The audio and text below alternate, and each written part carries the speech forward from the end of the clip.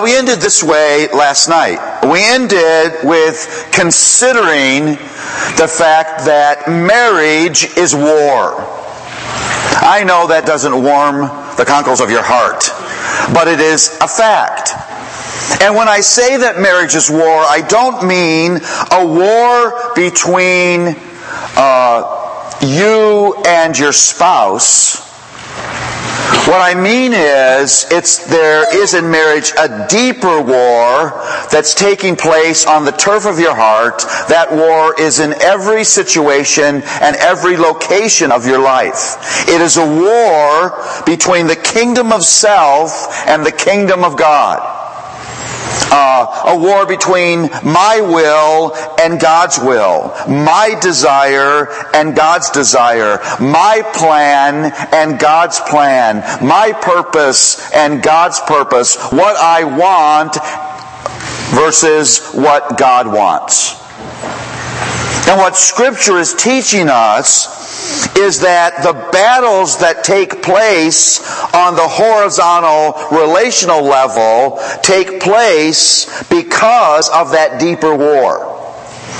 Now, what that means is, if you're ever going to gain ground up here, you have to gain ground down here.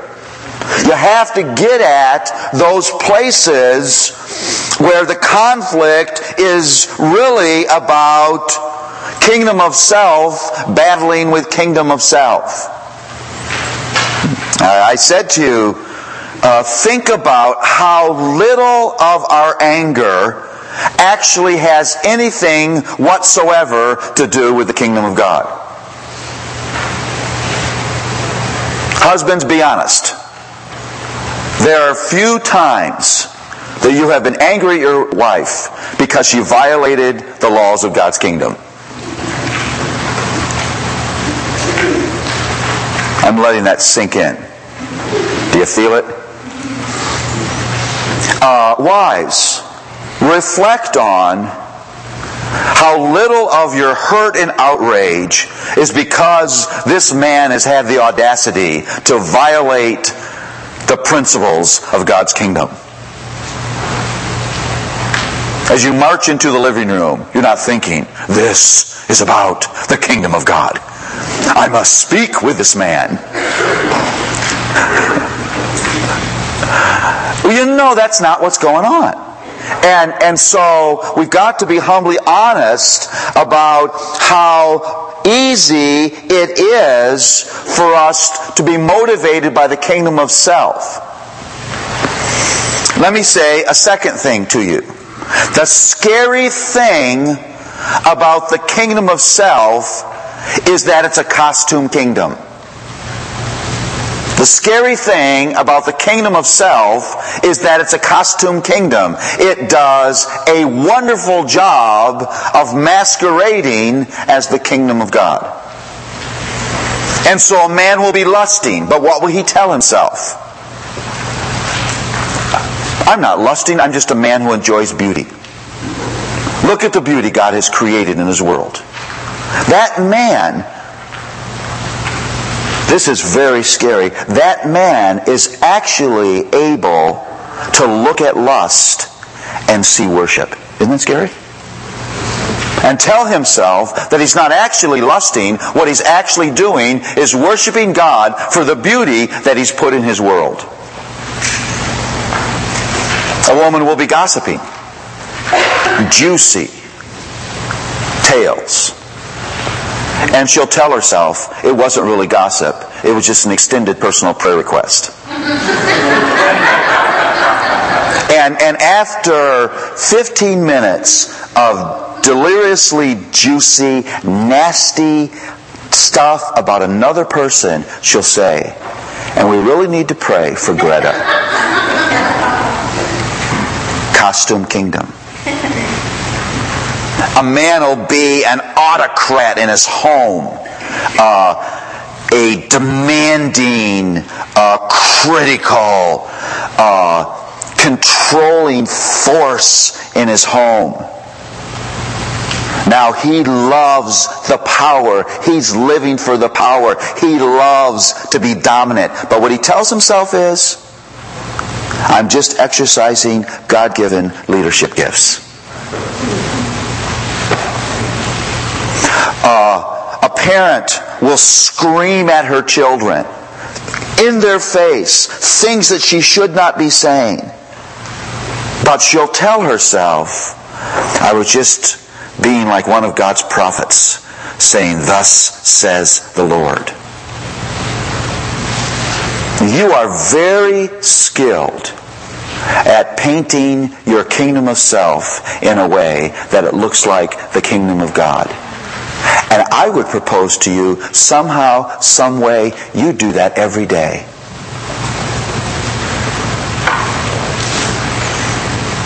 The Bible says the heart is deceitful.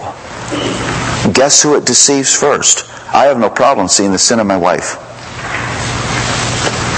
But I can be surprised when mine is pointed out. Now there's another thing that I think we need to say before we move on.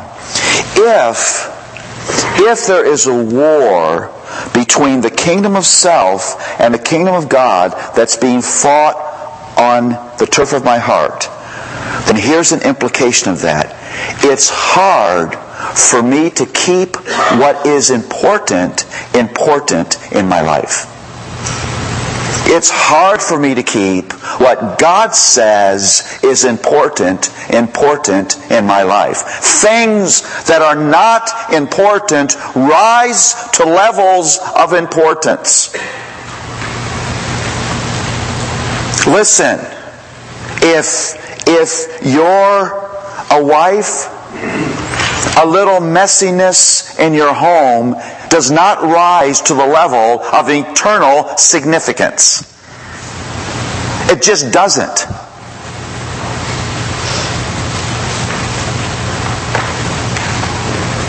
And so we have to begin to ask the question, where have unimportant things become all too important in my life and therefore created conflict with the people that are in my life? Let me say that again. Where are there things that are not important, that have risen to levels of importance, that they are creating conflict in my marriage? Men, you're there too. I mean, think about this. There may be a man in this room, and you've spent more focused time over this year with your fly rod or your shotgun than you have with your wife.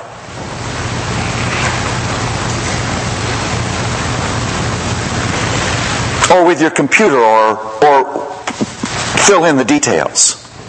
Things that aren't important rise to levels of importance, and because they do that, they become conflictual forces in our relationships. It's very easy for unimportant things to become important. A couple years ago, I was able to purchase the first car that I've ever owned that I actually enjoy.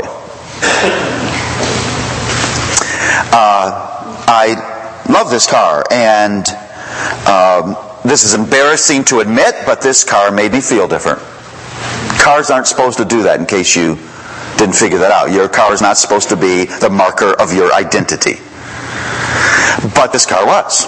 I would be sitting in that car, listening to that engine hum, and I'd look out the window, and I think this person was looking in the window at me thinking, I wish I was that man. I wish I could drive that car. Now, car's not supposed to do that for you. Over Christmas, we had my niece and my nephew come to spend Christmas with us. They're from Orlando, Florida, and they wanted to experience a Northeastern Christmas. We live in Philadelphia, and we were excited to have them with us. Well, they wanted to see snow. It was 62 degrees on Christmas Day. Snow doesn't do well in that heat. But we did the Philadelphia Christmas. We did the New York Christmas. New York City is just festooned with color during Christmas. It's wonderful. The day after Christmas, we did sort of the Philadelphia historical Christmas sites. And you know, when you're traveling around on a day like this, you sort of eat all day long. We were eating Christmas Philadelphia. It was wonderful. And at the end of the day, I suggested, as an act of deep love and service of my family, that we go to Starbucks. Because I like to go to Starbucks. And my nephew decided that he wanted, at the end of this day of eating, to have a grande peppermint hot chocolate and a big, rich Starbucks brownie. And so he consumed both of those very happily, and we headed in the car back home. From where we were in Center City to where we needed to go, we had to travel on a road called Lincoln Drive. Lincoln Drive does this. It keeps doing this. It doesn't stop doing this. It does this for a long time. Troy, my nephew, 11 years old, was sitting next to me in the front. And at some point, he got very quiet. And I heard him say a single word. Sick. And then what came out of Troy next, I can't describe. It came and it came and it came and it came. I think I saw his body getting smaller. I'm thinking, jump out of the car or something. And then what I said to Troy next was positively not true. I said, Troy, it's okay.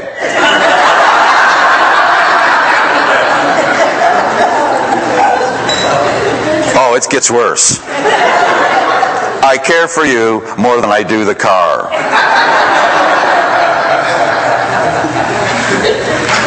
We got home and we formed Troy's body into a cup and carried him out of the car.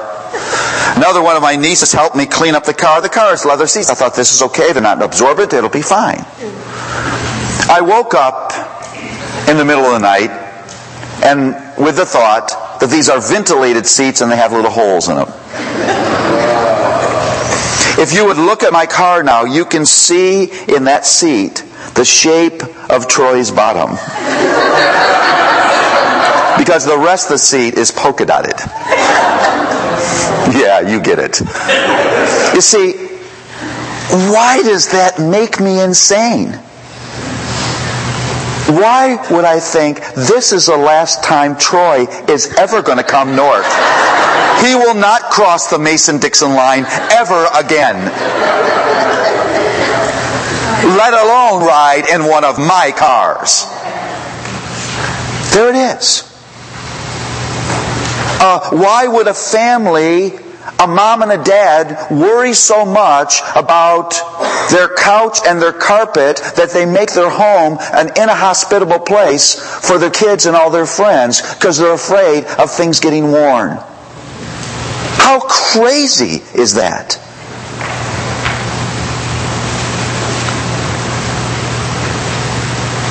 Why is quiet get so important to us? Can I have any quiet? We yell that. The way to create quiet in your house is yell a lot. I mean, we fight over food. We fight over the bathroom. We fight over a towel on the floor. We fight over the toothpaste. And, we fight over the way that the paper goes over the toilet paper roll. Should it go over this way or back over the wall? And you go into the bathroom and you say, I can't believe it. It's supposed to go over this way. I can't believe he does that every time. And you can't go. You have to fix it first. And you walk down the hallway and say, I do and I do, and this is the thanks I get. He can't even take the toilet paper roll. I don't know. Why did I ever marry this man? It's not important. You see, that's all kingdom of self stuff. It's all this. I want to be sovereign. I want to be Lord. I want the world to work according to my kingship. I want my glory. That's what it is. I will be king, I will be queen, and you will live under my kingship or you will feel my anger. That's what it is.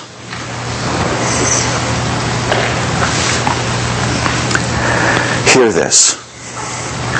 You will never know the peace of the king if you're trying to be the king.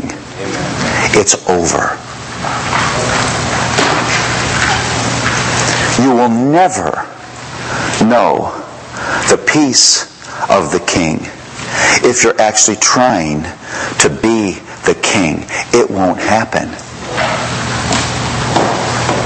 And that's where we get it wrong. And what we do is we think that it's about the other person. We think they're being unloving. We think they're being unreasonable. We think they're being unkind. When actually, we are not judging that person by God's law. Not by the laws of God's kingdom. We're judging that person by the laws of our kingdom. And again, we judge them as failing.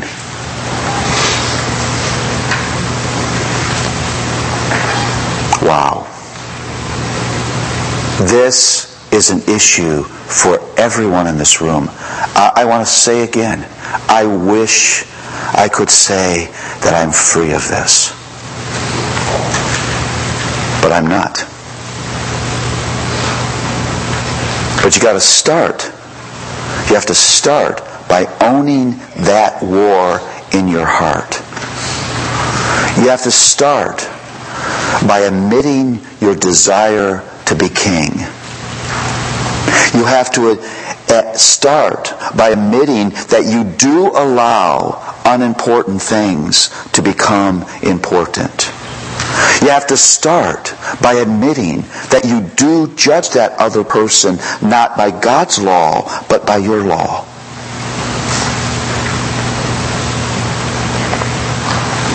You have to start by saying, perhaps my responses to my spouse are more characterized by demand than by grace. Perhaps my response to my husband, my response to my wife, is more characterized by criticism and expectation and demand and law than they are by patient, tender, loving, perseverant grace. Now I want to say this to you. I am deeply persuaded that what we're talking about right now has the potential to radically change marriages in this room. Because we're down below the level of communication technique. We're down below the level of spend more time together. We're down below the level of learn to do a budget together. We're down below the level of that. We're down to the level where spiritual warfare takes place. And when you're willing to look at those things, God is honored. And the Spirit of God is now able to begin to do that work of transformation in your heart. That's where we need to be. And so I want to just take just a moment to pray for you, and to pray for me as we continue to look at these very hard but very important things that really do have the potential to transform our relationships. Let's pray. Lord, I would just pray in this moment that you would give us sensitivity and openness and humility of heart. It's so easy to listen to these principles and think in our minds, but But what about my husband? Or but what about my wife? Or what about this that she said? Or what about this that he did? And Lord, please free us from that. Help us to be able to look at ourselves with honesty and humility. And Lord, we pray that you would work a process of change in us that would make our marriages more of what you've designed for them to be. In Jesus' name, amen.